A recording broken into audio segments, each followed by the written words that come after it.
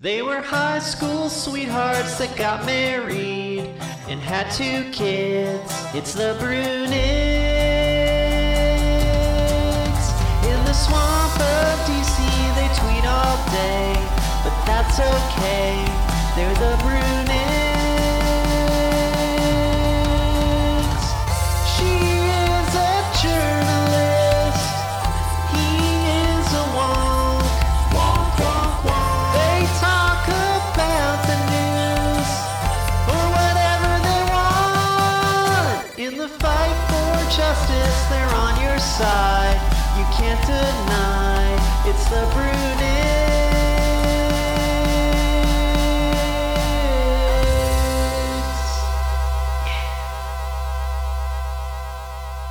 Hello, ladies and gentlemen. Welcome back to a special edition of our low-effort, low-quality podcast. In this case, it is a Liz solo cast, so high effort, possibly still low quality, but I can't deliver on the low-effort guarantee at this time. This is the Black Death cast. And I guess when all of this began, at this point being the coronavirus pandemic, I thought, hey, it would be cool to do a solo cast on the Black Death because people are probably interested in pandemics right now. It was, after all, the deadliest pandemic in recorded history, which killed up to 200 million people through the course of its many waves. Its height in Europe fell in the mid-14th century or the late medieval period. Now, if you've ever wondered, by the way, why some people say the Middle Ages and some people say the medieval era and some people say the Dark Ages, it's because all of those terms have been used over time by different historians with different angles. Through contemporary opinion has kind of converged on medieval. To my mind, that's a good thing, though I would think that being a contemporary person, so of course I'm convinced by contemporary opinion, but I think it's a good thing because Dark Ages implies that unlike, the classical period or the early modern period, that the medieval period totally sucked and nothing interesting was happening and everyone was dumb and whatever, and that just flatly wasn't the case. Now, calling the medieval era the Middle Ages has a much better pedigree. Johannes Fried has this fantastic book recently translated into English entitled The Middle Ages. And in the introduction, he points out that this idea of a tripartite history, an era of gods and heroes and mythic beasts, and then an interim period where those things were passing away, and then the time that is now, has been a pretty common way of describing history since the classical period, actually.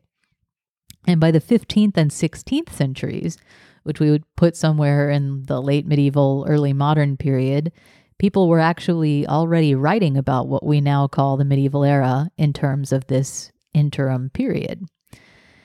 But of course that's still contentious for obvious reasons. There never really was, or I should say, it always is an era of gods and monsters. So I will go with medieval. Of course, the word medieval is just a portmanteau of the Latin words for middle and age, so I guess there are some fights you just can't win. Anyway, historiography aside, I was initially just going to do a podcast with some factoids about the Black Death I had picked up over time and found interesting. I'm like a crow with that kind of shit, shiny stuff, interesting things I pick up, stash, bring out as conversational set pieces, which is not a bad way to do things as far as that stuff goes, I suppose. But then things kind of went from bad to worse. We all knew people were going to get sick. We knew that our healthcare system, or lack thereof, would be stressed. And some of us, Matt likely among them, knew that the interventions necessary to slow this thing down and save some lives would propel unemployment to Great Depression levels or higher, and that the economy would take a nosedive, and that over 100,000 Americans would die, and that the rest would be besieged by financial worries and the psychological and emotional effects of lockdown. Then there was the murder of George Floyd and the protests that followed it, And everything began to look like 2020 was just on a fucking mission, man. And then, somewhere in there, I had major surgery. What I'm saying is that it began to feel a little bit ridiculous, sort of verging on impious, to put out a podcast of interesting factoids about a pandemic. So I thought I would wait until this thing was over. But important things are never over. They just change. And Matt kept reminding me, I said I would make this for you and I wanted to do it. I mean, I felt like I owed it to you. And so what I have here for you is a weird thing, which I hope you'll like. But basically, I'm going to tell you some of my factoids in hopes of sketching out a picture of what this event or this cascade of events was like for the people who witnessed it. And then I'm going to tell you about a couple of artistic depictions of it that I like. And then I'm going to share some thoughts about it all. I've tried to load it with primary sources, that is writing that we have that was laid down by people who were there, who witnessed what was going on. So, primary sources aren't perfect, especially in the late Middle Ages, when you're getting into this period of kind of classical revival. A lot of people are really trying to kind of match their descriptions of the Black Death to descriptions of other plagues in history as a kind of homage. So you see a lot of attempts to, sort of word for word almost replicate descriptions of the plague of Athens in descriptions of the Black Death among people who are interested in the classical era in the late medieval period. So, that's just something that they did. You can't blame them. Writers today still do this in different ways. But all I'm saying is it does mean that, primary sources themselves can be a little less than primary or more affected by, let's say, habits and fashions than I think we would sometimes like to imagine. Just like not all writers today are being completely earnest or unmediated when they lay down a description of what's happening around them, neither were writers back then. That being said, I have still gathered up as many voices as I can from people who were alive then and were watching what was happening. I thought that would be interesting and keep it, hew close to the reality of it. But anyway, if you want to tap out at any time because this is boring, I will not hold it against you. So chapter 1 here is The Pestilence Came. The venerable Bede, who was an English monk living in Northumbria in the 7th and 8th centuries, wrote what is known of the first plague pandemic, aka the early medieval plague pandemic, or more colloquially, the plague of Justinian, for the enormous impact that it had on Byzantium. This was Europe's first go-round with what would become known, I guess, as the Great Mortality, the Black Plague, the Black Death, or simply the Pestilence, which is what Bede called it in his famously ominous line, "And then the pestilence came," from his ecclesiastical history of the English people. Bede was sent to a monastery at the age of 7, and when he was still a boy, probably about 14, the pestilence did come, and it killed everyone at his monastery except himself and one older monk, who remained the only two alive to say divine offices. The living, Bede says, did not suffice to bury the dead. And that was just the first go-round. The second one was worse. One reason was that Europe was more populous the second time around. So starting in about the 10th century, temperatures in the North Atlantic rose above average. This phenomenon is known as the medieval warm period. I don't know why it happened, though somebody surely does. It's just not my area of expertise. But it did get warm, and this was a major boon for agriculture. Summers in England, for instance, became so long and so warm that farmers were able to plant vineyards and grow grapes for winemaking, and grain harvests were reliably strong. So, some historians have argued that population actually began to decline slightly at the top of the 14th century before the Black Death arrived, because the good eating had led to this exponential growth that in turn began to produce famine-like conditions, i.e., the great weather meant there was so much food that people could, have a lot of kids, but then, that keeps multiplying, and all of a sudden the food production can't keep up. Now, I'm not sure about that hypothesis myself. I've seen it questioned in, let's say, compelling ways that I'm not going to absolutely bore you to tears with. But there's certainly proof enough that there were, prior to the plague's arrival, shortages in cereals, stocks, and so on, and that there were a shitload of people relative to how many there had been in that place before.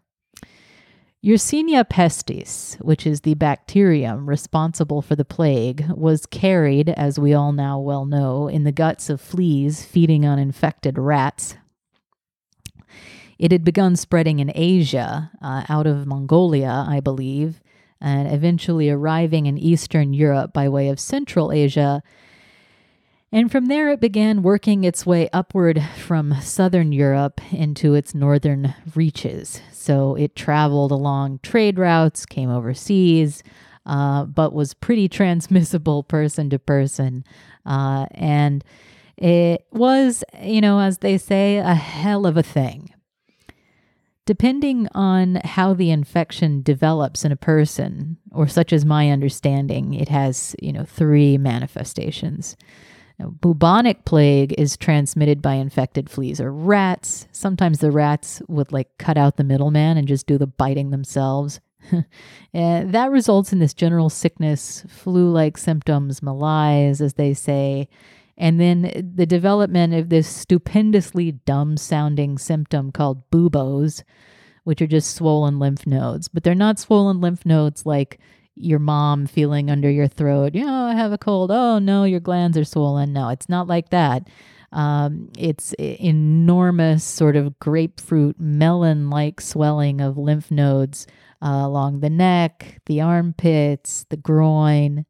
And these lymph nodes are where the bacteria, the Yersinia pestis, would be replicating in overdrive. So they would swell and swell, and in some cases would just begin to rot, just necrotize along with surrounding tissue. This is where we get the Black Plague moniker. That tissue would turn completely black as it began to die and take on the look and smell of dead tissue. Or these inflected glands would just burst open and a ton of really foul-smelling, highly infectious pus would pour out of them. Either way, you would wind up with a lot of juices flowing. Now, from there, you could develop a severe blood infection. That would be septicemic plague, which is the rarest form, and I'm pretty sure it's something near 100% fatal. That is the kind of, the development of plague where you start seeing people with hands, feet completely blackened and necrotized. Or if you happen to breathe in some of the airborne fluids belonging to another infected person, because this does come with a lot of coughing and stuff as the lungs fill up with fluid, you could develop what is called pneumonic plague. And that is also, I think, nearly 100% lethal. So however it went down, if you contracted it, there was basically a 1 in 3 chance you were going to die of it. And it was an ugly death. Now, medievals were no strangers to sickness and death. They saw it all the time in all kinds of manifestations. They were totally used to a huge array of horrifying work-related disfigurements. Just think of the god-awful damage you could do with the slip of a scythe or in a blacksmithing smelter or whatever. These things happened constantly. And the medievals were not squeamish. But the Black Death, which was particularly transmissible, I think I read in one case study that it could travel a mile a day in terms of transmission, which for that day and age was remarkable. And it was particularly lethal, and it ended lives in a spectacularly gruesome way. We're talking about people decomposing while they were still alive, or so it appeared. And this, I think, quite understandably horrified medieval people.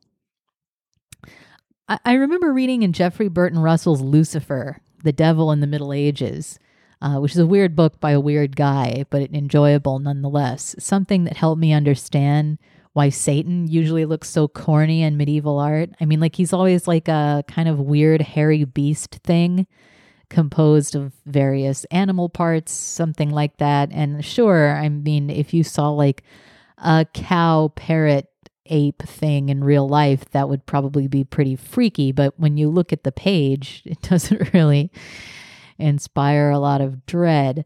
But Russell wrote, the symbolism was intended to show the devil as deprived of beauty, harmony, reality, and structure, shifting shapes chaotically, and as a twisted, ugly distortion of what angelic or even human nature ought to be. What Russell pointed out, which I hadn't really seen before, is that far from being like thoughtless simpletons, the medieval people had the kind of philosophical grounding that feels almost overstated today, though, of course, we also have our unexamined maps for thinking. At any rate, for these people, there was a general oneness of things, which Charles Taylor identifies as enchantment. But all that means is that the order of society, the order of nature, the order of the cosmos, it was all one thing, animated by one thing. If you've ever read, Dante's Inferno, and then, Purgatorio and Paradiso, at the end, I believe, of Paradiso, he says something along the lines of, and then I could almost glimpse this oneness of it all, this love that moves the sun and the other stars. I've always thought that was really beautiful. And to me, that sums up the sort of idea of medieval enchantment, that there is this love in the universe, and it is, of course, the love of God, and it moves not only the sun and the stars and sort of creates the music of the spheres, but it also animates society and its various hierarchies and human relations and so forth. And I mean, I understand we're not a huge fan of the feudal system at this point, and I'm not saying that it's God ordained, but I'm saying that's how they saw the world. And the way that they saw it was that in its right functioning, this was all very orderly and very beautiful. And that's precisely what the Black Death upset. Henry Knighton, a contemporary English Augustinian canon, wrote, "The Pope granted plenary remission of all sins to all receiving absolution at the point of death, and granted that this power should last until the following Easter, and that everyone might choose his own confessor at will. And there was a great cheapness of all things for fear of death. For very few took any account of riches or possessions of any kind. Sheep and oxen strayed through the fields and among the crops, and there was none to drive them off or collect them, but they perished in uncounted numbers through all districts for lack of shepherds, because there was such a shortage of servants and laborers." And that image has always stuck with me for some reason. You go into a village, formerly an ordinary place, bustling with ordinary activities, and instead find doors hanging open for want of anyone to close them. The occupants of houses having all died, perhaps inside, and the streets where commerce had once sped along are instead populated by these thin, starving oxen wandering unyoked, the only living creatures for miles. There's a scene like this, actually, in Shusaku Endo's great Catholic novel Silence, featuring an abandoned town overrun by prowling cats. And I think there is a certain allusion there to the evil of life just suddenly upended in some inexplicable and sudden way. Landscapes began to change. Crops went untended. Livestock died and rotted where they fell. Carrion crows gathered in enormous swarms over endless carcasses. And human relations, too, began to warp and shift. Boccaccio, the writer of the Decameron, said, "Neither any advice from doctors nor any medicine could cure this sickness, partly because its nature was not understood, and partly because no one knew its cause or how to treat it.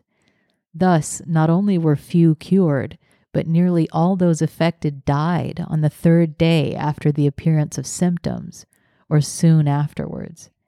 It was not enough that men avoided each other, or that no one took thought for his neighbor. Even relatives visited but seldom, and if they did, they kept their distance. The disaster had struck such horror into the hearts of men and women that brother abandoned brother, while uncles, sisters, and wives left those dear to them to perish. What is even more incredible is that parents refused to visit or care for their own children, as if they were not of their own flesh. Florence was full of corpses." Needless to say, the economies of medieval Europe were devastated. Crops failed, trade faltered, commerce slowed, and in many cases completely stopped altogether. That the world was ending was taken by many for granted. In Siena, Agnolo de Tura wrote, "Members of a household brought their dead to a ditch as best they could, without priest, without divine offices. Nor did the death bell sound.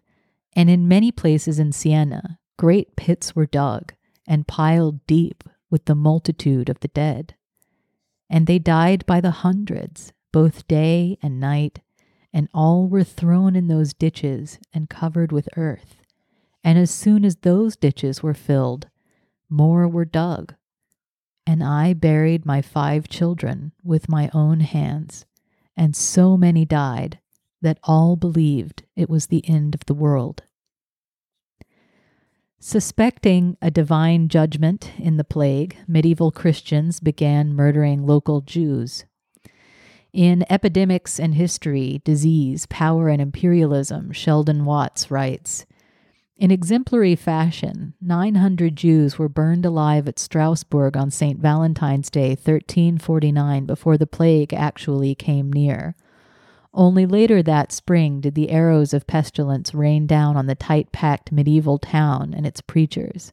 To his credit, the then Pope, Clement VI, secured in sealed-off rooms in his palace in Avignon, in southern France, where he worried about demons trapped in the steel-frame mirrors, condemned the slaughter, for, as he noted, the plague stuck down Christians and Jews alike.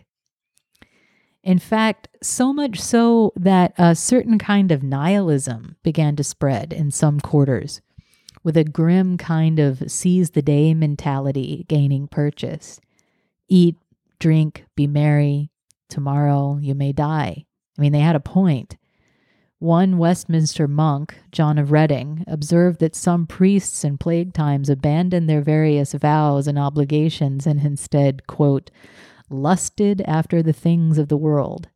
Henry Knighton says that high-born women wasted their goods and abused their bodies, the meanings of which you can probably decipher.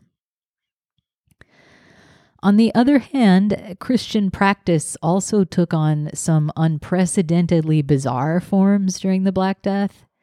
Probably everybody recalls the Monty Python guys smacking themselves in the face with Bibles while chanting. But the whole flagellant thing was perhaps even weirder than that. The flagellants were a lay, meaning neither clerically directed nor church-ordained movement of violently anti-Semitic men who formed processions of chanting and, yes, self-flagellating. They wore basically nothing by the day's standards, being shoeless and shirtless and so forth, sometimes cloaked in white cloaks, which you can think of as being in kind of a sandwich board shape, I suppose, with red crosses on the front and back. But of course, the whole point of the flagellant thing was that everybody got to see you bleed, so there wasn't much use in clothes. There's plenty of church writing from the period questioning the whole flagellant thing, and not least because it was so obviously erotically charged. I mean, the medievals were medievals, but they were also people like you and me. They could see a bunch of like semi-nude guys whipping themselves and achieving a weird state of ecstasy and know there was more going on there than over-pronounced piety, if you catch my drift. Anyway, it was understood even at the time to be kind of bizarre and was short-lived. At this point, Christianity had been around for more than a millennium. And even so, the faith of these pious people began at times to slip.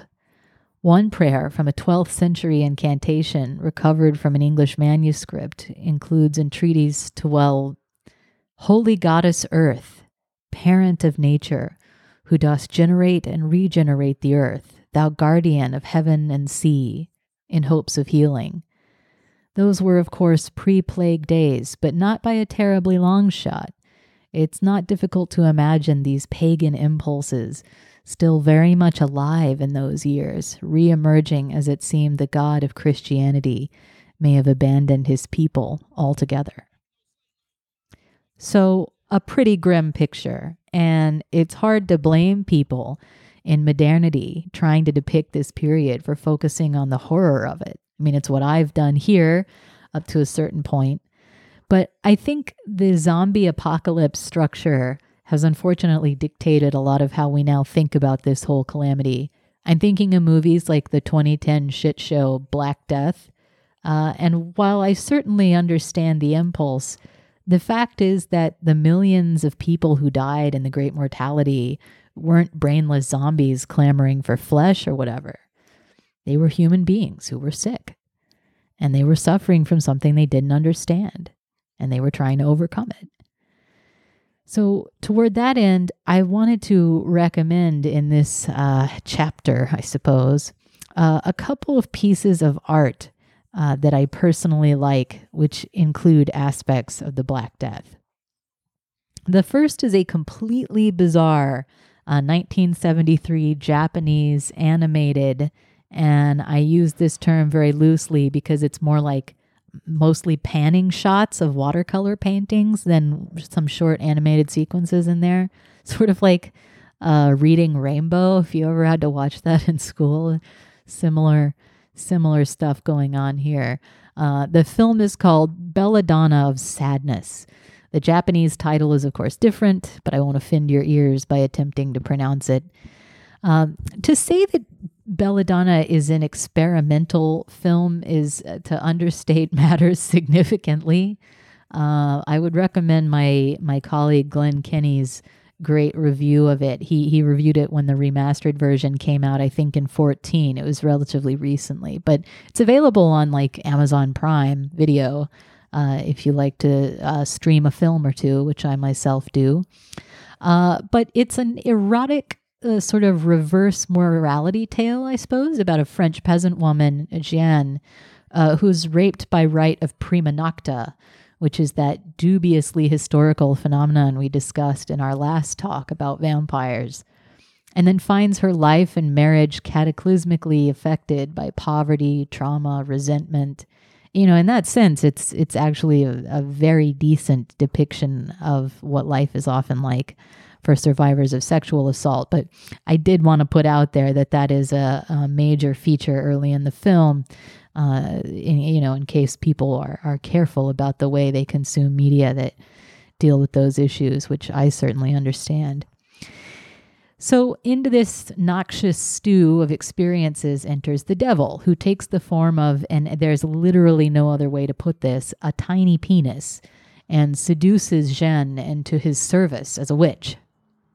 She ends up exiled from her village, living in a wooded haven prepared for her by Satan, serving the people of her village. And, the decision to help out the very people who ridiculed and expelled her is not really explained, but more on that in a minute.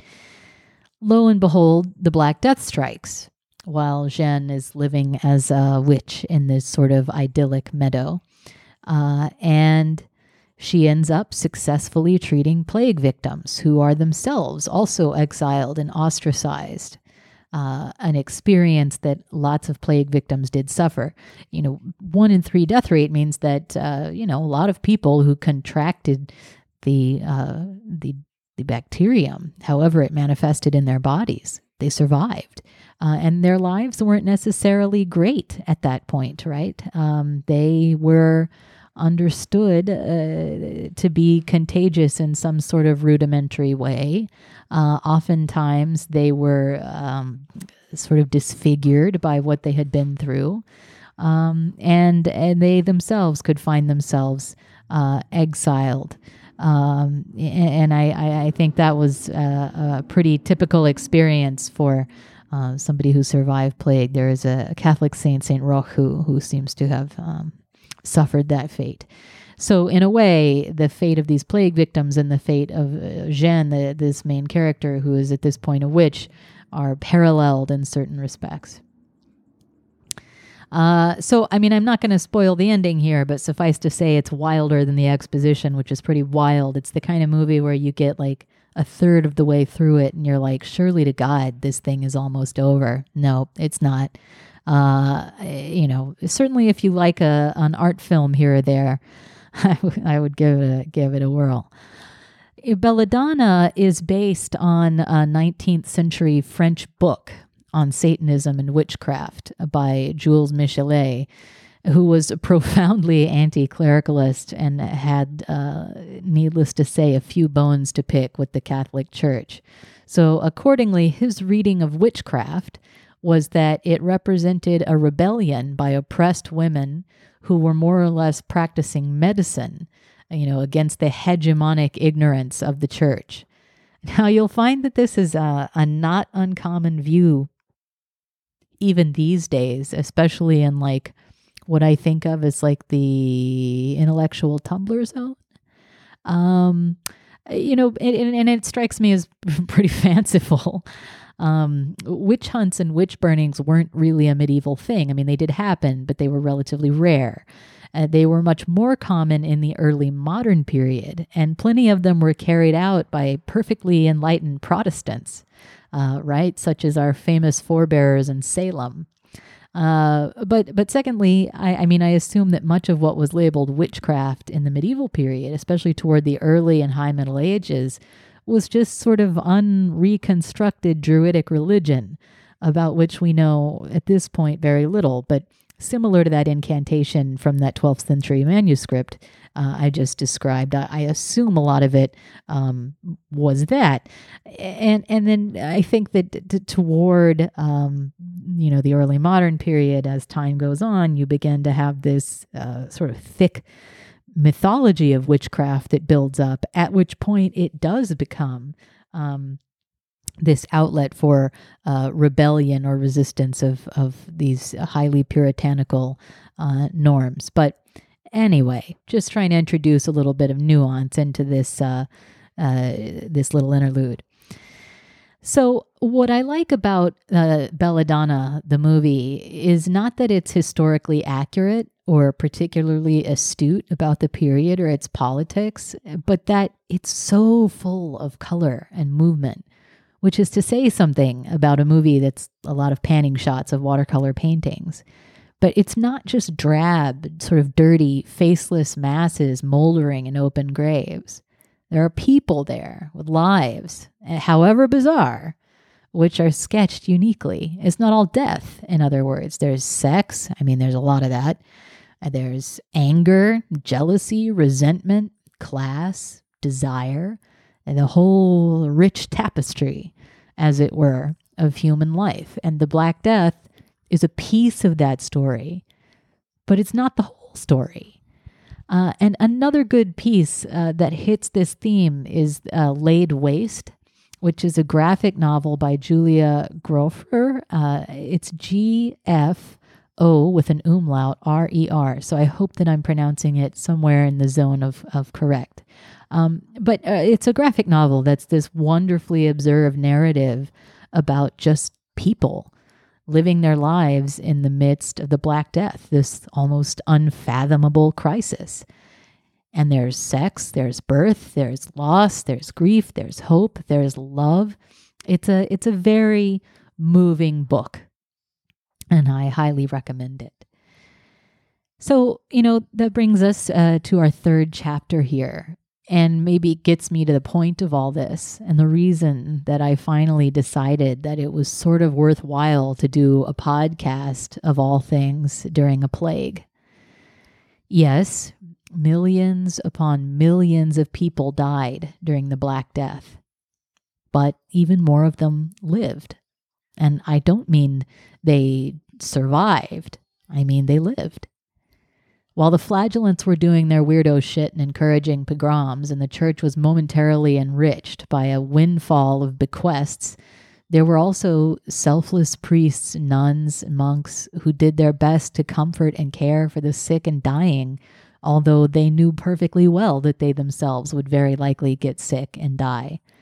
According to one estimate, only 27% of aristocratic and wealthy England died in the mortality. That's that 1 in 3 number, as opposed to 42 to 45% of the country's parish priests. So these are just ordinary priests out in the community, doing their daily thing. This estimate was produced by counting vacancies in bishops' records during the course of the plague, which indeed seemed to reflect that parish priests were, to the best of their abilities, still trying to administer last rites to the sick and dying, and that they died at higher than average rates for their efforts.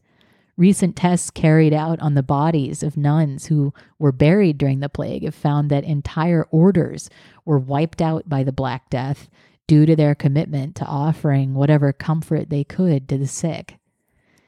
Meanwhile, the workers who lived quickly realized a couple of things. They realized that while they may have been bound to their feudal lords' lands like chattel before, they certainly weren't now. I mean, who was going to enforce it?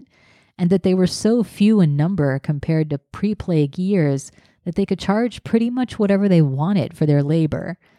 And this so freaked out the aristocracy that you begin to see in post-plague legal codes English authorities laying out laws preventing workers from bargaining their wages up and leaving their prior estates. It's kind of fun. But these shitty labor laws just proved that the jig was up. Whatever mystical bond had existed between the peasantry and the landed gentry and the feudal system had collapsed entirely. Everybody could see right through it.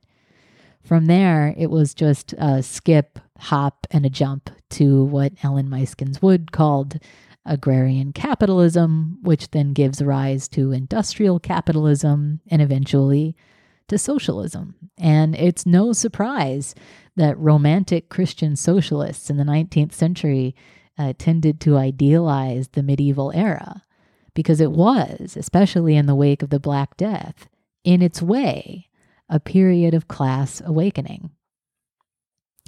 Today, descendants of Europeans affected by the plague show genetic disparities compared to groups who weren't impacted by the Black Death, meaning that the population of Europe bottlenecked in such a way so as to permanently alter the genetic code of survivors. People who descend from survivors of the plague show a greater resistance to all kinds of infections, including, some researchers speculate, HIV and AIDS. The role that Yersinia pestis played in all of this is open to debate and discovery, of course.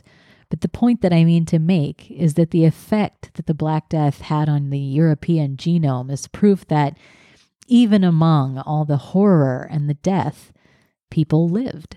They loved, they had sex, they gave birth, they raised children. They looked at the absolute wreckage of society around them and said, we're going to make it somehow. And whether they knew it or not, they almost certainly didn't. They made that decision and the enormous bequest to the remainder of human history, much for our sake. And we owe a lot to them, I think, especially in times like these when we're looking for ways to carry on. So I hope this has been an interesting podcast for you guys. I know you want me to solve the crime. This is something that I am working on putting together for you. That other solo cast I promised, and we'll try to get to you as soon as possible. But thank you for bearing with us, and thanks for listening. Good night.